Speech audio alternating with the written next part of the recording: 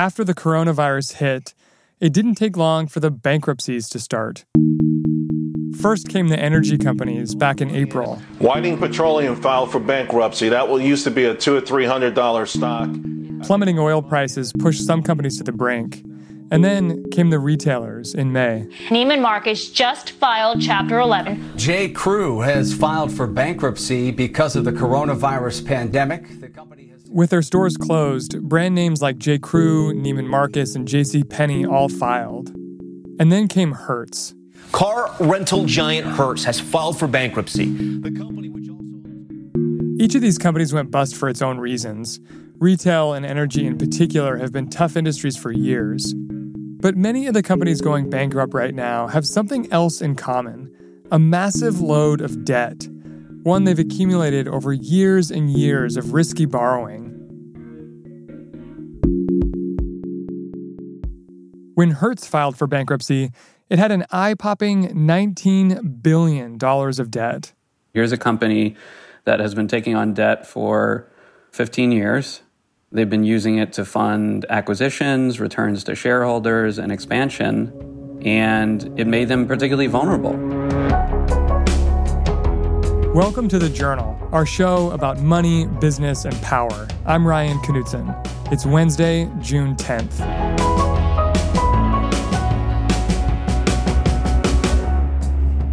Coming up, in the third episode in our series on debt in this crisis, the story of Hertz, and what it tells us about the wave of bankruptcies happening right now.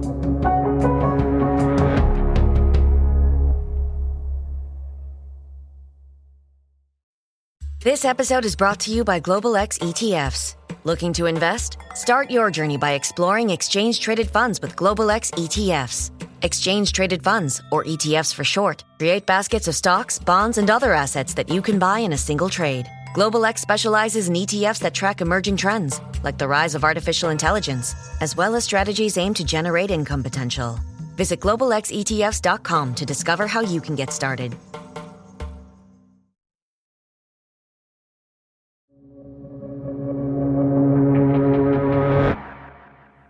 A global pandemic was always going to be bad for business. Some bankruptcies were probably inevitable. But our colleague Matt Wirz says it didn't have to be this bad. Do you think that the economic crisis that we're in right now would be even slightly less severe had so many companies not loaded up on debt when times were good? Oh, definitely. There'd be fewer bankruptcies. There'd be less investor losses. On balance, companies would have been better able to withstand what's happening right now because of Corona, because they would have still had room. Over the past decade, Matt's watched as companies have piled on debt. Think of it as it's like your credit card, right? Corporate America's credit card has gotten, over the last, call it 8 years, has gotten much closer to maxed out. And that means that when coronavirus hit, they didn't have as much capacity to cover their costs as they would have if they hadn't maxed out their credit cards. One of the most dramatic examples of this trend is the car rental company Hertz. When Hertz was founded, it didn't have much, just 12 Ford Model Ts and a hunch that people might want to rent them. This was 1918, and the idea of a rental car company was brand new. It is the company that launched the modern automotive rental industry in this country. And they also figured out that air travel was the way of the future. As air travel took off, Hertz set up rental locations at airports to cater to business travelers. It was a hugely successful strategy. You know, in the 60s, 70s, and 80s, they were the giant. Avis actually had an ad campaign that was something like, "We're number 2," because there was no question of who number 1 is. It's Hertz. We're known throughout the nation as Hertz the superstar.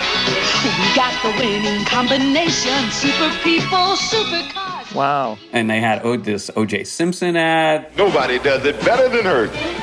He's like this superstar player running through an airport because that was such a big part of their business. Right. This was back when he played for the Bills and the 49ers. Yeah. Nobody has more of what it takes to rent you a Fairmont, Mustang, LTD, or other fine car faster. Hertz the superstar. You know it. Hertz was successful, but in the early 2000s, something happened to the company that left it with a significant pile of debt. It got bought by a group of private equity firms. In 2005, it was a publicly listed company, and it was acquired by a private equity firm. That private equity firm paid around like $5-6 billion for it, and a lot of that was borrowed money. And that debt stayed on Hertz's balance sheet.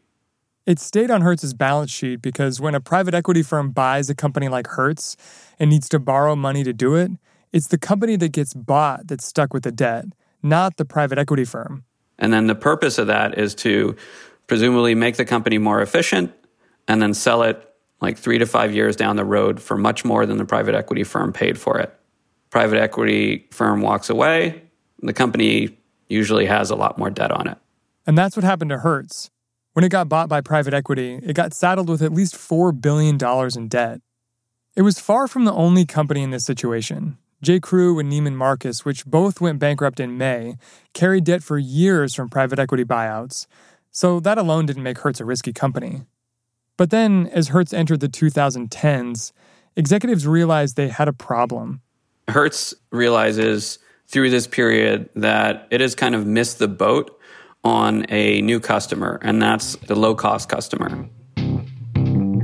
Expedia has happened, Travelocity, all these technologies that allow consumers to shop around.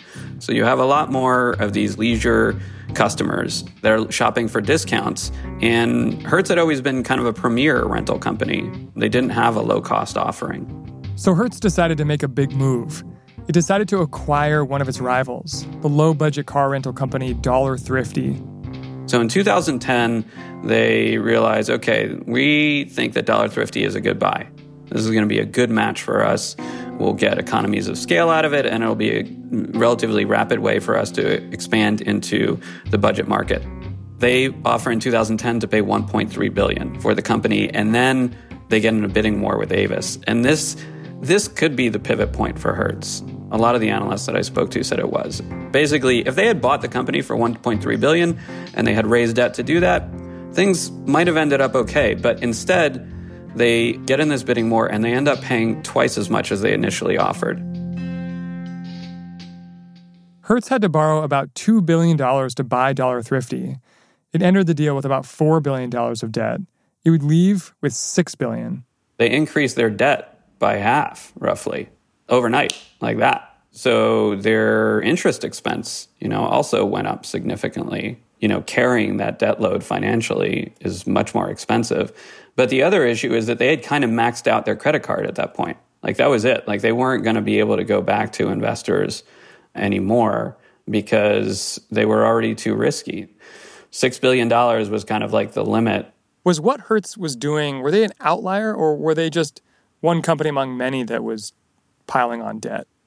Yeah, I don't think they were an outlier. 2012 time period, like, the markets are starting to regain their animal spirits. The Fed has continued to keep interest rates low.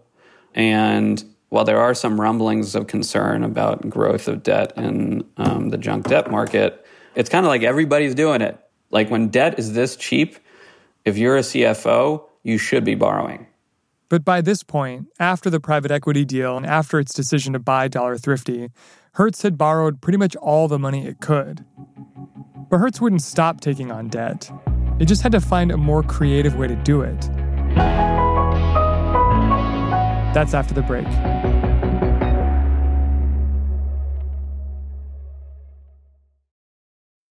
This episode is brought to you by Global X ETFs. Buzz around artificial intelligence is seemingly everywhere. Is your portfolio keeping up? Consider the Global X Artificial Intelligence and Technology ETF, ticker AIQ, which invests in dozens of stocks at the leading edge of this disruption. Investing involves risk, including possible loss of principal. Technology companies can be affected by rapid product obsolescence and intense industry competition. Before investing carefully, consider the fund's objectives, risks, charges, expenses, and more in the full or summary prospectus at globalxetfs.com. Read carefully. Distributed by SEI Investments Distribution Company.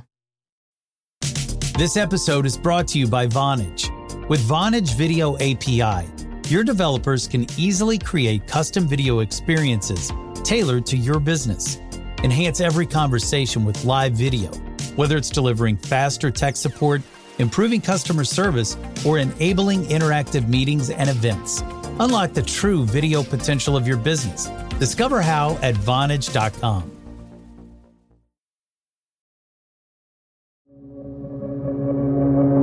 Welcome back. Hertz had done the equivalent of maxing out its credit cards to buy Dollar Thrifty. And if the merger had worked out like the company had planned, that debt could have been manageable. Hertz would have come out of the merger a more competitive and more efficient company. But that's not what happened. The merger was a disaster. They had a lot of problems integrating fleets, integrating technology. They moved the company down to Florida from New Jersey. Over half the staff quit. It was just terrible. Hertz's CEO at the time stands by the merger and the decision to move the company to Florida, saying it made economic sense at the time. But post-merger, there were other storm clouds on the horizon. Uber and Lyft had started siphoning Hertz's customers. And to make things worse, Hertz's cars desperately needed updating. They allowed their fleet to age. And so they realized that they need to start modernizing their fleet, buying a lot of new cars quickly. To keep up with all those challenges, Hertz needed more cash. And so it ramped up a complex kind of borrowing that it had actually already been doing. They turn to this part of the market. It's like part of the alphabet soup of Wall Street. It's ABS, asset-backed securitizations. Asset-backed securities would allow Hertz to borrow against its cars. And investors thought that this was safe because they didn't borrow as much as the value of the cars. And so there was always this sense that the worst case scenario, kind of like the one we're seeing now, the bonds would still get repaid because the value of the cars underneath them exceeded that of the debt. Not only that, Hertz had signed this kind of like blood oath where they said, look, if the value of the cars drops below the value that you are owed, we, Hertz, will make up the difference. And the result of that was that most of the bonds had a AAA rating. So that is the same rating as the U.S. government. I see. These things were viewed as absolutely impregnable. So basically the idea was you add up the price tag of all of the cars that you have in your fleet, and then you take out a loan that's a little bit less than that value. And so investors are okay with giving this loan to Hertz because they think, well, if things go badly, you can just sell all of the cars, and we know we have enough money in the value of all the cars to pay off the loan. That is exactly it. But as the company stepped up spending, it started borrowing more money against each car in its fleet. It issued riskier debt, and its total debt load grew. Matt, you were saying earlier that Hertz wasn't the only company that was piling on so much debt like this. Was anybody worried about it at the time? Yes. I would say around 2015, you start to get real concerns out of the Treasury, out of the Fed, even Elizabeth Warren. They start to say, hey, hold on, are we laying the groundwork for the next financial crisis? What was the fear? What were they afraid of? So debt tends to boost earnings in periods of economic growth. It tends to amplify financial distress and the risk of default and bankruptcy in times of economic downturn. And so that's what they were worried about. They knew that at some point the economy was going to turn. They didn't know how or when, but they knew that it would. And the more debt that was on the American economy at that point, the more pain there would be throughout the American economy at that point. That was the long-term fear. But short-term, Hertz taking on more debt seemed to be working. After 4 straight years of losses, in the first 2 months of 2020, Hertz's revenue went up 6%. They had actually started to turn things around going into this year when Corona hit. Suddenly, anyone who could was avoiding travel, and avoiding rental cars in particular. Their business model collapses. And at the same time, the value of the cars in the fleet also collapse. In April of this year, used car prices fell by around 11%, and the used car prices for rental cars fell by even more than that, around 12%. So the reason that matters is remember that blood oath that they had signed where they told lenders who had given them money against their fleet, hey, if the values of the cars drop, we'll make up for it. We'll pay for that depreciation.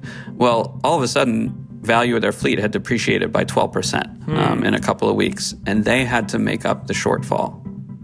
In April, Hertz owed its lenders a payment of about $500 million, which the company couldn't afford to pay. And so it declared bankruptcy.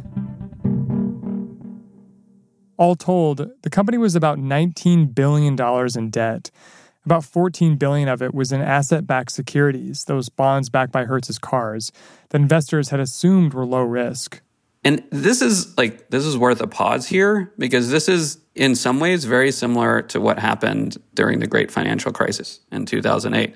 You had this complex form of debt that everyone thought was super safe based on assumptions of what normally happens. But when extreme events that are unpredictable, things like black swans, when they happen, which they do, those assumptions go out the window. And you tend to have the unthinkable become the inevitable. And that's what happened in Hertz's case. Debt alone didn't bring down Hertz. The entire car rental industry was facing disruption. And Hertz had made missteps that made its situation worse. But when the coronavirus hit and companies had to start borrowing to get through the crisis, Hertz couldn't. It had already borrowed all it could. And it's not the only company in that position right now. So, as you were saying earlier, there were a lot of companies over the past decade that were piling on lots of debt. So, does that mean that there are probably more bankruptcies to come in the near future? Yes, it does. Hertz was the poster child because it had a lot more debt than its competitors, and it is at the epicenter of coronavirus in the U.S. economy. But you have other companies that face similar industry challenges. You know, you have the airline industry, which is also very impacted and heavily indebted. There's a lot of speculation that we're going to see either bankruptcies or forced consolidation in that industry. And then you have second order effects, right? You have all the suppliers, like who provides meals on airplanes? Those companies, like who provides the jet engines? Who provides the seat cushions on their seats? There's all these suppliers. Same thing for the automotive industry. You have what's called second order effects that are going to hit. They're going to have to cut staff. They're going to have to cut investment. Investors are going to take losses. There's going to be a ripple effect. This is just the beginning.